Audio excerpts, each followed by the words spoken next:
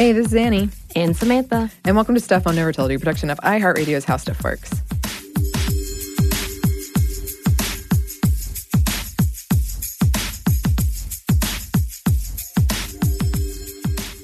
Today, we're talking about dutiful daughters and dutiful children.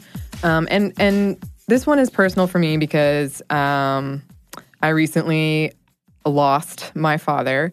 And so it's going to be a little anecdotal and a little selfish, to be honest. And trigger warnings for terminal cancer and illness, death, and grief. And I also want to just say at the top, one of my defense mechanisms is humor.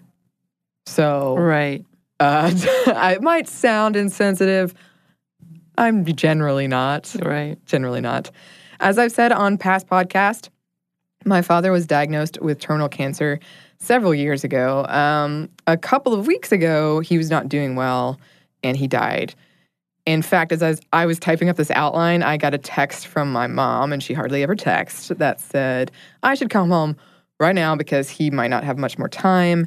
And she was right, because the day I was supposed to go home, the same day I was supposed to come in and record this, right, he died. I was actually about to leave the apartment.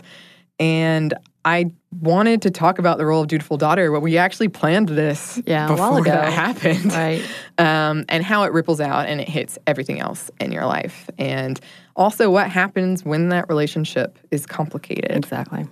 And I had to go through and change everything to the past tense in this outline. So if it's wonky, that's why. It won't be wonky. I kept the original one to compare it to because I'm weird, and also because I accidentally captured my immediate before and my immediate after, what I thought was going to happen and what actually happened.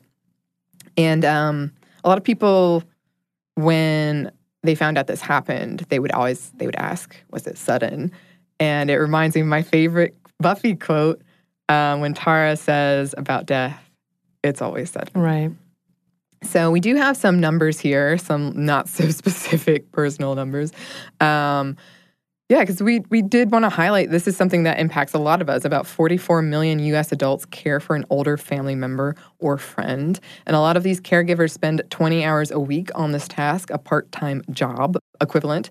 This can lead to caregiver burnout. And a lot of women do this care, about 66%. The responsibility a woman feels to be a caregiver for an aging parent or guardian is sometimes called the dutiful daughter syndrome. Estimates place the value of the unpaid informal care women do at $148 billion to $188 billion. It impacts work hours and wages, as well as up to 41% of middle-aged women caregivers experience this. If you're taking time off to provide the care, it impacts work hours and wages as well. About 41% of middle-aged women caregivers experience this. And with that, if you're taking time off to provide care and promotions and other job opportunities. So women who do this care are 2.4 times more likely than those who don't to live in poverty. Single women have even less options when it comes to public programs or providing care. The estimated total cost of female caregiving when it comes to Social Security benefits and lost wages is $324,044. That's a lot. That's a lot.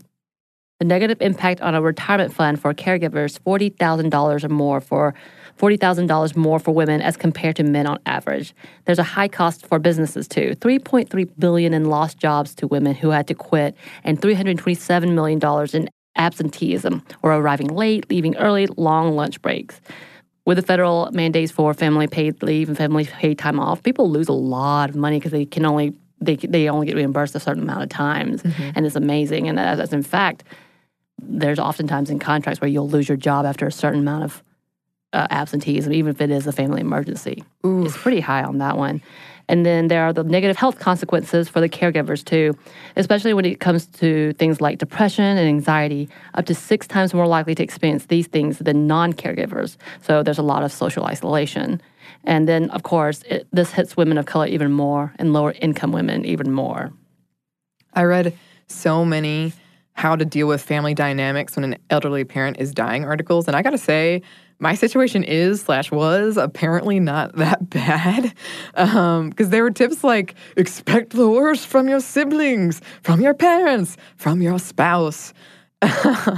Also, I should clarify, I was on the lighter end of this caregiving. I did do a lot of, working from home and lawyer appointments and doctor appointments and things like that. But my mom, who was younger than my dad, she did most of it. Right. And a part of this, I've always felt a kind of responsibility to my parents. I call every Sunday. In college, I came home every other weekend. Nowadays, I do it about once a month, and I wanted to ask if you had a similar experience. Right. I would say for my family, so there's myself, an older sister, and 2 older brothers, and my oldest sister is probably the main point of contact. She's not the oldest of all of us. There's like an older brother, my sister, another brother, and then I'm the youngest. And my brother and I are the younger brother and I are about 7 months apart, because I'm adopted and they are not. Mm-hmm. But she is the point of contact and would be the one that does more of this than I do. I think if I get any updates from the family, it's from my sister. Yeah. And my mother, of course. But when it comes to regards to like taking care of my parents and as they get older, who's responsible for what. And again, my parents were really young when they first started having children. So they're still kind of on the younger side and they're healthy. Mm-hmm. There's no ailments that would bring us to come out about and having to take care of them outright. So I will say for me, I have the lesser responsibility because my older sister takes on that. Sure. So it's definitely another female for sure, but it's not me. Yeah, and a lot of articles I read did come to that conclusion that in families with siblings, it's usually, if there is a woman, it's usually her. Right. Not always, though. Right. And for me, when I would call my parents, I found I would speak for like 40 minutes with my mom and like 2 minutes with my dad. Right. And it was always kind of this update on, you're doing something to make me proud, right? Yay, so proud. And I will say that is the number one thing people tell you at a funeral is, your dad was proud of you. Oh. Yeah, which I did find interesting. And one of the reasons I wanted to talk about this, other than selfish reasons, is when this first happened, when I first found out, and then like when I first found out my dad was sick, and then when our relationship got complicated, which I'll go into a little bit more later, there are resources out there. There are a lot of resources out there. Right. But I kind of wanted something more personal or just something like, what is this like? What does it feel like? Because it's complicated. And you feel weird because of that. Because there's so many emotions swirling around and you don't. Obviously, sickness and death and family, there's nothing black and white about it. Absolutely. So for the history section, it's a history about me. And it's about me and my dad's illness, and also kind of a question I get a lot is, how did I get this job? Which is seemingly a fun, safe question, and I don't get mad when people ask it. But for me, it always comes with this knowledge that I don't necessarily share all the time, that it's because largely my dad was diagnosed with terminal cancer. Because I went to college to become a spy. Oh, I remember the story. Yes. This is one of those moments of like, oh, who are you? Are you real? Are you for real, for real? Are you a character from a novel? Maybe I am a spy. Maybe this is all a cover. Or a diplomat. I really wanted to travel, and, I had big ideas of helping with peace, although I guess being a spy would not really have been beneficial. It could have been. Anyway, every summer I got a job in a different country in some type of government nonprofit, and I spent my junior year in China. And at first, I hated it. Oh God, I hated it. Because no one spoke English, no signs. Our menus were in English or pinyin, which is kind of the anglicized when it's written in English, even if it's kind of how it sounds. And no one understood my not very good Mandarin. I don't blame anyone for that. I'm not mad that they didn't have anything in English. I was just kind of misled. I was sort of led to believe that it would have been. So I remember very clearly crying alone in my apartment, because I was supposed to be there like 6-8 months, with a cold bowl of cup of noodles, and I was eating it with the handle of a comb and a toothbrush because I was too embarrassed to go out in public or attempt to ask for chopsticks.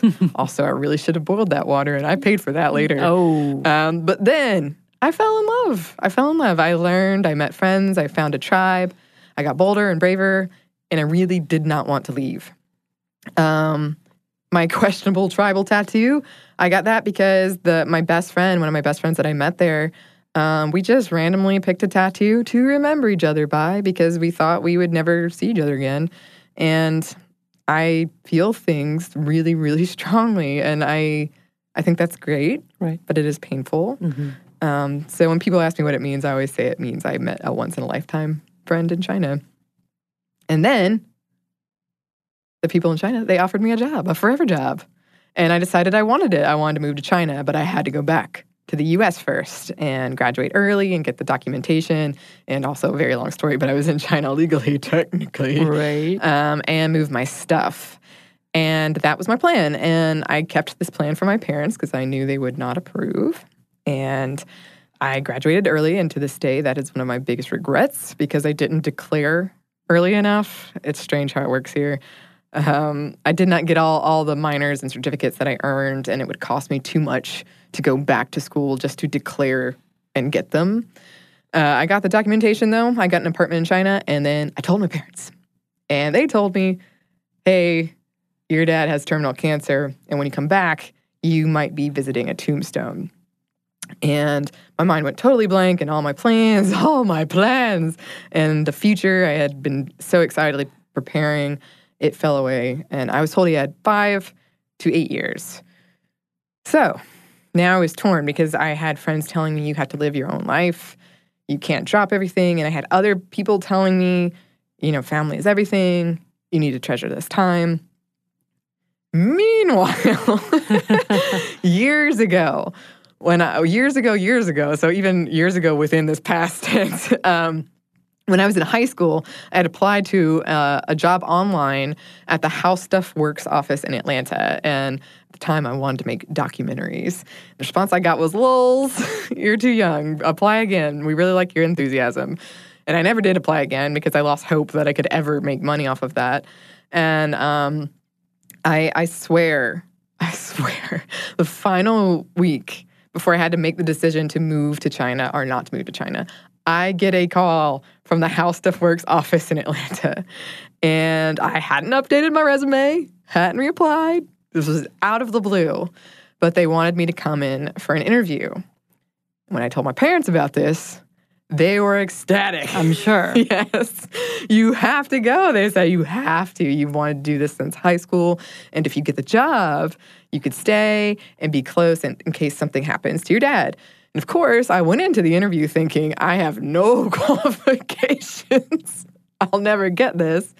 But I was enthusiastic and I was prepared. And Jerry, yes, from Stuff You Should Know, she interviewed me and she hired me.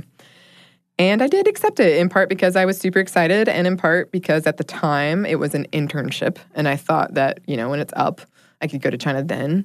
I still had technically to wait for graduation. And this internship was college credit. And in part because I did feel a responsibility to be close to home in case. And because I'm a quick learner and fun to work with, if I don't say so myself. You are. You're fun to work with. Thank you. Just the best all around. Yes.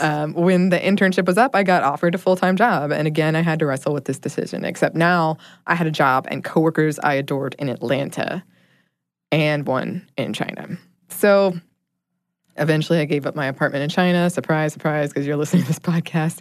And accepted the full-time position. But I did and still do suffer from a massive case of imposter syndrome, and I thought I would be fired at any time, that I was super replaceable. We're going to go into this more in an upcoming podcast. And that, combined with the fact that my dad was sick, that convinced me to move back into my parents' house. So for 3 years, I commuted 3 hours a day on a 7 a.m. to 3 p.m. schedule to avoid traffic as much as possible. I had no social life. My mom and I became super close, though, and I really do treasure that, and I don't regret it at all, even though sometimes I wonder, how things could have been. Right. If I had gone on this other trail, what alternate timeline, Annie, what is she doing? And I felt a real responsibility to keep everyone happy, and I think this is and has been my role in my family, and I'm the one that makes people laugh, that is fun, that doesn't cause trouble. As I've said, I have difficulty expressing negative emotion.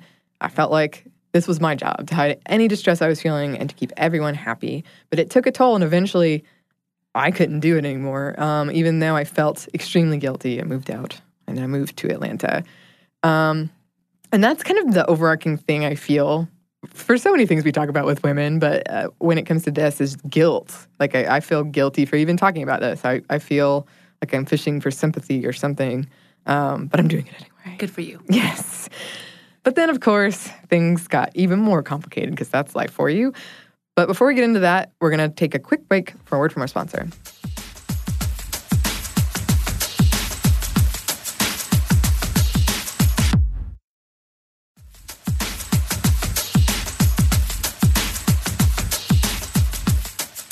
And we're back. Thank you, sponsor. All right. So as the years went by, things got worse. It was like my dad became a different person, and he did things that were very hurtful. And I don't want to talk too much about it, but this really complicated our relationship and his relationship with the rest of my family. And I've said it before on the show, I believe people can do all kinds of impressive mental Olympics to convince themselves that they are the hero in their own story. And him, as a dying man, he was doing nothing wrong. Even though he lost his job, he lost his friends, we were being the unreasonable ones. And he and I had a huge falling out. He believed I wasn't sad enough for him or not sad in the right way. And it's really hard. This is when I wish there had been a resource for me. Right. And that there are, but I don't know if, like, at the time I couldn't find anything. And I even thought about doing, like, a video show, but then I thought if my family sees. Right. Because it's really hard to accurately capture everything I felt. I was terribly sad, but I didn't know how to express it or what to say, and I was hurt and confused and furious, so furious. I felt like my dad, the man I knew, had died, and in his place was a shell who was hurting me, the people I loved, over and over and over. And I got angrier and angrier as years passed, and his behavior continued. I don't know what it's like to live with terminal cancer, and I don't know what it does to you, but when you're being hurt over and over by someone you respected, it's hard not to get angry. Right. And I will say I was relieved when no one blamed my mom for staying with him, because it was kind of, there's a word, I think it's Spanish. There's a word in Spanish, I think, for this when there's kind of a secret that everyone knows but no one discusses. Everyone knew this was happening and no one was talking about it. But I was glad no one blamed my mom for staying with him, because I expected that. I've seen it over and over. Right. But no one really did, to my knowledge. And again, I felt guilty. I thought it was my fault. If I hadn't moved to Atlanta, maybe none of this would have happened. I could have kept everyone together, kept everyone happy. I felt such overwhelming guilt and failure. And I just had this dutiful daughter. Like, I thought I had to keep the family together, and I failed at it. And I was guilty at how angry I felt at a dying man. And I kept telling myself, I'll be so relieved when he dies. I felt guilty for even admitting that aloud.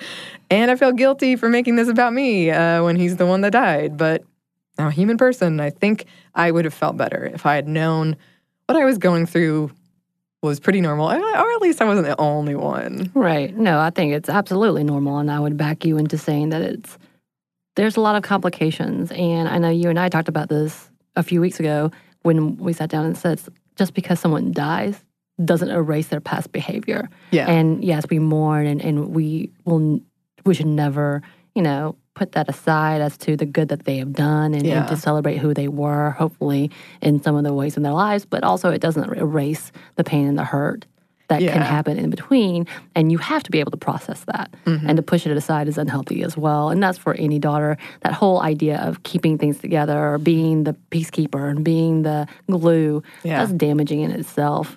And you and I talked, I used the word parentification. Yeah. And I had to explain what that was when a child becomes the parent and trying to take care of others, and they're no longer children. Mm-hmm. It's kind of that same idea when they take on the responsibility of, I should have been this in this family when that should have never been asked of you. Yeah. But anyway. Yeah, and we do have a future episode coming up on like tips for helping someone who's going through a hard time, including grief. And one of them is, and I thought this was really interesting, don't over-sanitize someone's memory. Right. But future episode. So another part of this guilt that I was feeling is both not being able to help my mom as much as I felt like I should, and also not being able to do my best at work, because I'm juggling these doctor's appointments and lawyer's appointments and just being there when things are bad, and now grief itself. on nights out with friends, I would get a text about my family situation. I would feel this upswell of such grief, and it was something that I put on myself. But I think societally we do expect that women, we put more of an expectation on them to be a part of these things, to be there for that stuff. And thus we're set up to feel guilt. And another part I wanted to mention to this that I didn't really see anywhere but was such a big part of my experience is the just anxiety every time you get a text or an email or phone call, anything. Because that really takes a toll, especially like as the years go on. Right.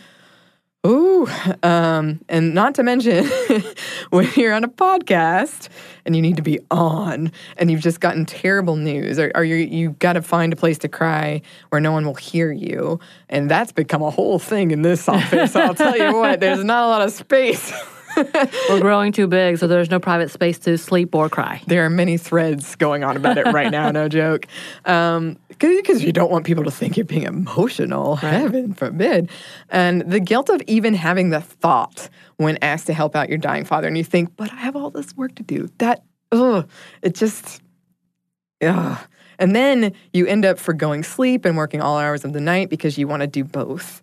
And I felt guilty asking for help or asking people to reschedule things. There's one infamous episode where I was sobbing before I came in to record. Did the episode, left smile on my face, was sobbing immediately after. And every time I think of that episode, I am both sad and impressed. And I can't even imagine what it was like for my mom. She couldn't leave the house towards the end unless she could find a sitter. My dad couldn't really walk anymore, so she slept on the couch, and he just wasted away before our eyes. And I just feel it's guilt for everything right now. And I did want to talk about performative grief because this is something that's been really big even before this for me. Mm-hmm. Is I do not grieve in a way that many find acceptable, especially for women. I usually don't cry, at least not at first. I get angry. I get pissed off. And I have been called out by people for not behaving appropriately. Like, even the fact that I'm doing this, I feel like I'm going to get called out for not being sad enough. I'm sure. And I have seen a lot of grief in my day, and I can tell you it looks different for everyone. So don't assume people aren't feeling pain because it doesn't look like how you think it should look. And this is especially tricky when you have had a bad relationship with someone, and some know it and some don't because you get dinged for not grieving enough or grieving too much or pretty much just told how you should feel about the whole situation. Right. I think overall grief has become such a blanket overall that they think that it assumes it's one thing. Mm-hmm. And then you got to zone in and realize you as an individual, you may not even know how you should react. So therefore, why would anybody else react? Understand it for you, I think. And for me, I know for grief, many of the times I have a shutdown period where I don't realize what's happening. Mm-hmm. And that might be me being dazed and confused, literally, where I'm just kind of numbly walking. Again, being numb. Or being angry, as some say. Or me, sometimes I just need to be distracted. Yeah. And I don't think people understand this is a thing. I know, like, when you, again, coming back to you and I talking, I'm like, what do you need? Which type of person are you? Right. And I will be that person that you need. And that's the understanding, is that this is not, again, necessarily a right or wrong, but it's just what you need at that time, and that's okay. Yeah.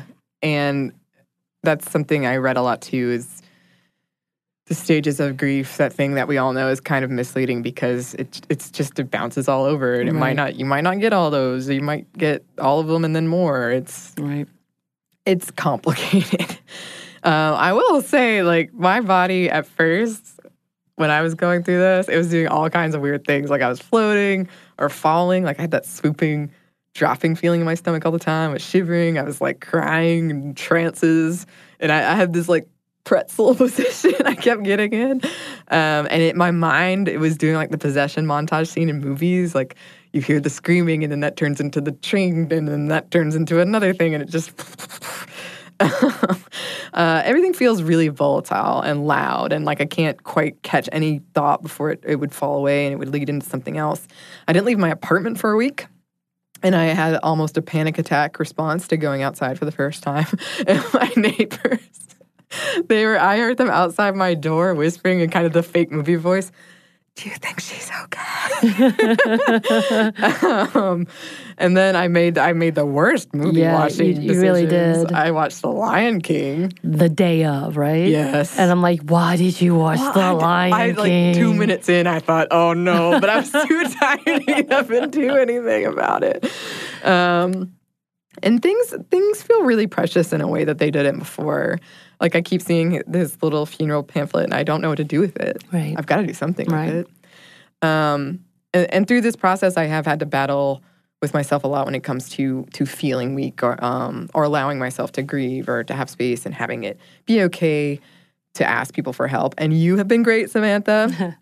And so have so many of my friends and coworkers. But it is like a constant battle because I'm always... And I feel, again, a lot of people, and especially women, do feel like I can't miss work or I have so much to do and I can't take this time. And then there's another part of me like, no, take this time. Right. And well, there's this whole need to care for others. So trying to care for yourself is really difficult, or asking to care for yourself is a really difficult road to go to. And I think most women understand that. When you are the main focal point of being the center of caring or giving or propping someone up, and then all of a sudden you need it. Yeah. You don't even know where to go to, how to do it, what that looks like for you as an individual who, and I will say for me, person who tries to be independent all the time and clearly argue with people, be like, I don't need you. Stop that. To ask for help feels like weakness. Because for so long, I feel like I've had to prove my strength, and strength being independence or being the one who helps others. Asking for help feels so vulnerable and oddly open, and you don't know how to react to that when you have been fiercely clinging to, I am independent, I am fine, I didn't know I can be single and do this and this. And of course, that's just from my own viewpoint. Because I, as a single independent person, is like, no, I don't need you. I don't need no persons.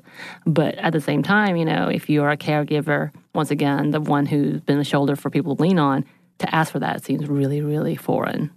It does. It absolutely does. And I just kept having this overarching thought of I don't want to bother anybody. Right, which I think I yelled at you a lot about. You did.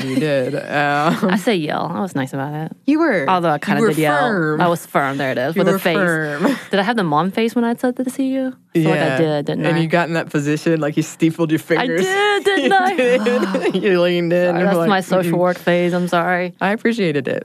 And this whole thing kind of reminds me of how in Midsummer, the movie, no spoilers, but the main character keeps running away to hide from the other characters while she grieves. She goes and hides in a closet on the plane. She gets in the plane bathroom because she doesn't feel like she can share that part of herself with others or be that vulnerable with others. And I think the day after my dad died, I had this surprise party to go to. And I've thought about this a lot because I was the decoy, and we'd been planning it for months, and finally got the person to bite. And then my mom told me she didn't want me to come home until the day of the funeral, so that meant I did have this day free. I don't know if that was mom code. I'm still not sure. So I went to the party and I pulled it off, and it was a performance of a lifetime. But I keep thinking about the fact that I felt like I had to, right. I had to be strong. And to me, that shows just how much we look down upon expressing emotions or voicing our needs, that we see that as weakness. And I did have fun. It was 90s theme. I wore my Space Jam jersey. I was a hit. Of course you were. But I think that we've turned it into such a weakness, really, and it's not. Well, that's the whole idea between being a dutiful daughter, doing your duty. And being that as the caretaker or the strong person or the quiet, supportive type, whatever it is, whatever that dutiful daughter looks like, that's, for me, I feel like I've disappointed my family, my father, left and right, because I'm no longer this religious individual who at one point in time I was like, I'm going to be a missionary and I'm going to do this and this and I'm going to tell people about Jesus, which is all great and well if you do this with love and kindness, but we've come to such an impact that I feel like I disappoint my dad a lot, and it's not so much that I feel like I'm obligated to him for something, or and our relationship was not rocky in the sense of he's not a selfish man in that realm of he will love his family. His family will always come first to him. Like, I know that for a fact, and that's something that I think is beautiful. However, because this huge divide politically and religiously, you can tell he's disappointed that I'm not his quote-unquote little girl. Yeah. And that's it can get painful. And I feel like I have to hide things from him because I've already disappointed him just being me. Yeah. And it gets difficult because, therefore, your duty is to portray a character. Right. And it gets hard. Oh, for sure. Like I said, when I was at the wake, everybody kept coming up to me and saying, he's so proud of you. And I kept thinking, I'm not sure he knew me. And that's not a great thought to have. Yeah. But you feel like, and one of the reasons I wanted to talk about this is because in therapy, it kept coming up that I had this guilt, such guilt, about not being there for my family. And she was like, you've taken on this dutiful daughter thing too much. Right. But I've seen it in so many of my other friends as well. Right. And yeah, I just felt this duty for my dad in particular, like to make him proud, not rock the boat, make him happy.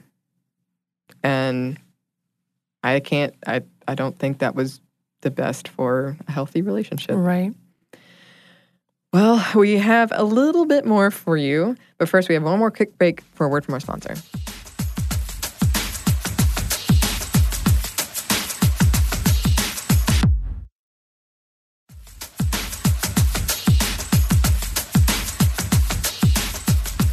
And we're back. Thank you, sponsor. So, for this whole experience, this is so surreal right now, this whole thing. I was never afraid of death before, but seeing my dad, he was in a hospital bed in our living room towards the end, and he slept most of the day, and he watched movies, and he said, like, this could be the last time I close my eyes, and he was watching this old Sherlock Holmes movie, and that has stuck with me so much. And just this feeling of being there and moments being so fleeting and precious, and you don't know until it happens. And right before, a few weeks before my dad died, my therapist said, if there's something you want to say, now is the time to say it. And I couldn't think of anything, and I feel guilty about that too. I kept hoping something would come to me. And almost everything I've read says you will look back and regret if you weren't there for said person, if you didn't try to mend fences. So I will see. I think that's too easy in scapegoating, to be honest, because that's not fair for so many individuals who did not have the opportunity to do so, or who do not have the relationships to do so. Because do you really want to end with something that is argumentative? Is that any better? You know, your last words were an argument or something along those lines. And I think there's one thing about making peace with things, and I think it's too easy to be like, you need to do this and you have to do this. And regret is always going to be there. There's never going to be any time you're not going to regret something. Yeah. In the story. Yeah. You can be the smartest and the best relationship, whatever, but you're going to wish you had done ... Right. So that's bullshit. I'm just going to lay that out there. Calls it like it is. I'm sorry. I think it's just too easy to say that because death is final, obviously. And if anything is final, there's going to be a point of regret or something that you're going to miss or something that I wished you could happen. It's just always going to be. It's just always going to be. Yeah. Yeah. And again, one of the whole reasons I wanted to do this was because you don't really, again, that's what I found online. This was the advice I found. And I think that is, for a lot of people, probably great advice. And if there's any part of you that wants to mend fences. Sure. But sometimes it just ends. Sometimes that's just how it is. Some things are unhealthy. Some things are. And yeah, the fact that we've been doing like the trauma thing alongside this, it's gotten all tied up and complicated. But I do hope that I remember the good things. Our relationship was always a little complicated, but he did raise me. He gave me good memories, and I loved him. And towards the end, I hated him, and I loved him. And because relationships and people are complicated, that's been really hard to reconcile. And I guess I really hoped the hate would inoculate me more, but it just made things harder. And I thought I was going to come up with something really wise about that, but that's all I have to say about it. Right. And honestly, when I was sitting with you and we were having this conversation, because I met you before even this podcast on Father's Day. Oh, yes. And that was our first initial meeting. Yeah. And a hangout. You and a friend of ours came to the brewery that I was working at, and we were having exchanging stories as to why we were not at home on for Father's Day. Yeah. And I remember you gave me your bit, and my face, I think I dropped my mouth dropped a little bit, and I was like, what? So I didn't know before all of the drama happened. But the one thing you kept saying to me as you were in the middle of grief, and you are in the middle, but at the very beginning, is the good things. That you were talking about the good things. And I thought that was really beautiful, because as where I was thinking, like, the negative things that I heard about him, which I don't know this man at all, and I don't know your family at all. I just know some of the incidents that happened, that you were still clinging to the beauty of it. You're still trying to find the photos of, with him and you. That photo. Did you find those? No. It is in my apartment somewhere. Somewhere it's hidden. But that's the thing, is like, that's exactly what it is. As bad as things have been, there are still some good things. A lot of good things. And you're an amazing woman, and you have done amazing things. And whether it's in spite of or because of, it's created, a better version, or the version of who you are. And it's beautiful. Oh, thank you. You are a beautiful individual, and it's okay to be confused. Because again, there's nothing, this is normal, but there's no normal reaction. Death is inevitable. I said it again. There we did. Yeah, you're saying inevitable a lot lately. But it's true. But the outside thing with that is there is no normal reaction. And there's not anything that is good for one person as it is for the other person. And the likelihood of it is there's going to be so many things. Yeah. Like, everything's going to be bumbled up into what the hell just happened? How am I reacting? Do I want to think about it? How do I think about it? What do I do to keep going? And at the end, I'm going to be okay. Yeah. And you're going to be okay. Thank you. You are okay. I am. You're wonderful. Oh, so are you. And I really appreciate you, and I've had such a wonderful support group, and I do not take that for granted at all. Your pillow pet? Yes. You want to thank your pillow pet? My precious pillow pet. I finally met the pillow pet. Either Ruby or Rudy, depending on who you ask. I do feel like I've been grieving for years, and right now, to end on what I hope is kind of a weird, funny note, I feel like I'm in what I call the dolphin stage, where the sadness is always there, and it's right below the surface, but sometimes it comes up for air, and then it goes back under again, which makes total sense to me. That was new to me. I don't know why. It makes sense now. That's new to me. Or that Loki quote from Thor Ragnarok, it varies from moment to moment. And final shout out to Harry Potter, because me and my young nephew talked about it for, it probably wasn't hours, but it felt like hours at the wake. He was quizzing me. I felt like it was finally my time to shine. Didn't you also get tipped? Because you were... I did get tipped. I made $20 at the wake. My uncle did it in like that bribe way where he like, it's like, put her here, and there was $20 in his hand. And it saved me later because I needed it for gas money. So I was like, wait, what? You got tipped? Yeah, apparently I was entertaining. What? Apparently. So yeah, that's kind of what's been going on with me. And I know that I am not alone in this. And to people going through the same thing, I hope that you know that you are not alone. And there are a lot of resources out there. There are a lot of support groups. I do my best to balance where I can. It's a work in progress. Everything's a work in progress. It is. And it's okay. It is. And I personally would love to hear from anybody in different countries, kind of what's different about the grieving process, if anything, or just any stories, advice. We're all ears. Right. And you can email us at stuffmediamomstuff@iheartmedia.com. You can find us on Twitter at momstuffpodcast or on Instagram at Stuff Mom Never Told You. Thanks, as always, to our super producer, Andrew Howard. Yay. And thanks to you for listening. Stuff Mom Never Told You is a production of iHeartRadio's How Stuff Works. For more podcasts from iHeartRadio, visit the iHeartRadio app, Apple Podcasts, or wherever you listen to your favorite shows.